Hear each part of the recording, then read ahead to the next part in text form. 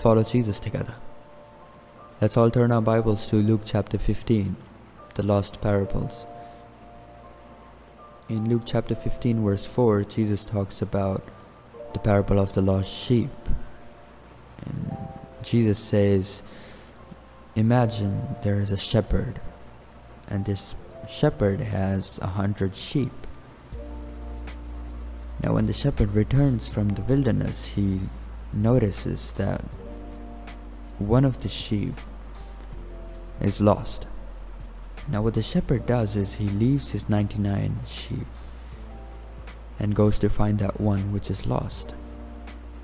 And when he finds it, he calls his friends and rejoices, for he says, I have found my sheep which was lost. The second parable Jesus talks about in verse 8 is the parable of the lost coin. In this parable, there is a woman who has 10 pieces of silver. She loses one of the piece. She lights a candle in her house, sweeps her house, and tries to find it. And when she finds it, she calls her friends and neighbors and says, rejoice with me, for I have found the piece which I had lost. The third parable is the parable of the prodigal son, the parable of the lost son, where the younger son says, give me my portion of goods, give me my portion of money. And he takes his portion and goes away, makes friends, spends all of it, and now he has nothing. What this prodigal son does is he gets up and walks back home, right to his father. Now to understand these parables, we have to know that each one of us is lost. We have to know that we need Jesus. Now every individual in this world fits into one of these three parables. Let's look at the first parable. The sheep is lost. The sheep knows that it is lost. But the thing is, the sheep does not know the way back home. So all the sheep can do is wait for the shepherd. And when the shepherd comes, the sheep knows that the shepherd will save it. The second parable is about the lost coin. And a lot of people fit into this parable. The parable talks about a woman losing one of the coin.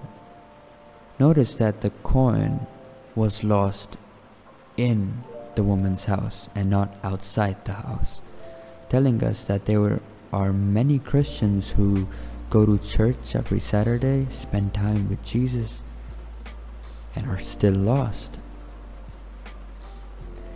The coin does not know it is lost. The coin does not realize it and has to wait for the master to sweep the house and gather the coin. The third parable is a parable that I relate to. It's about the prodigal son who goes astray. Now notice that the prodigal son made the choice to go away. He made the choice to take his part of goods and riches, and he goes away. And when all of the riches are destroyed, are finished, and when the famine hits, he has nowhere to go.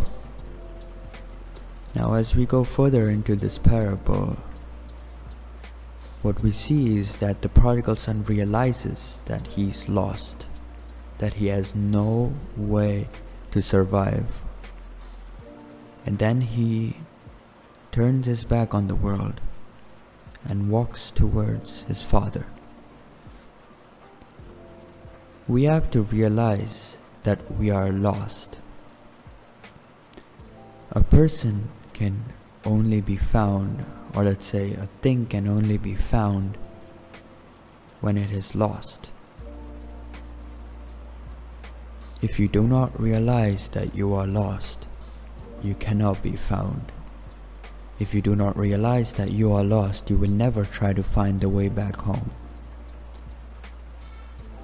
What do we learn from the parable of the prodigal son?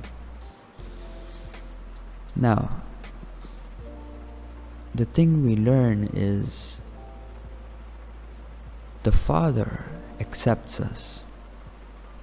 The Father loves us, and the Father waits every day for us to turn our back on the world and walk towards the Father. And as soon as the son saw his father ran towards his son and hugged him and kissed him. And he brought his son back into his house, and he tells his servants, "Go get a fattened calf and kill it. Let us eat and be merry.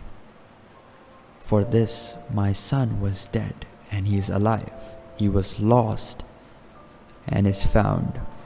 Realize that you are lost, my friend, and only then can you be found. Learn from the lost coin, learn from the lost sheep, learn from the prodigal son, that you may be saved. Amen.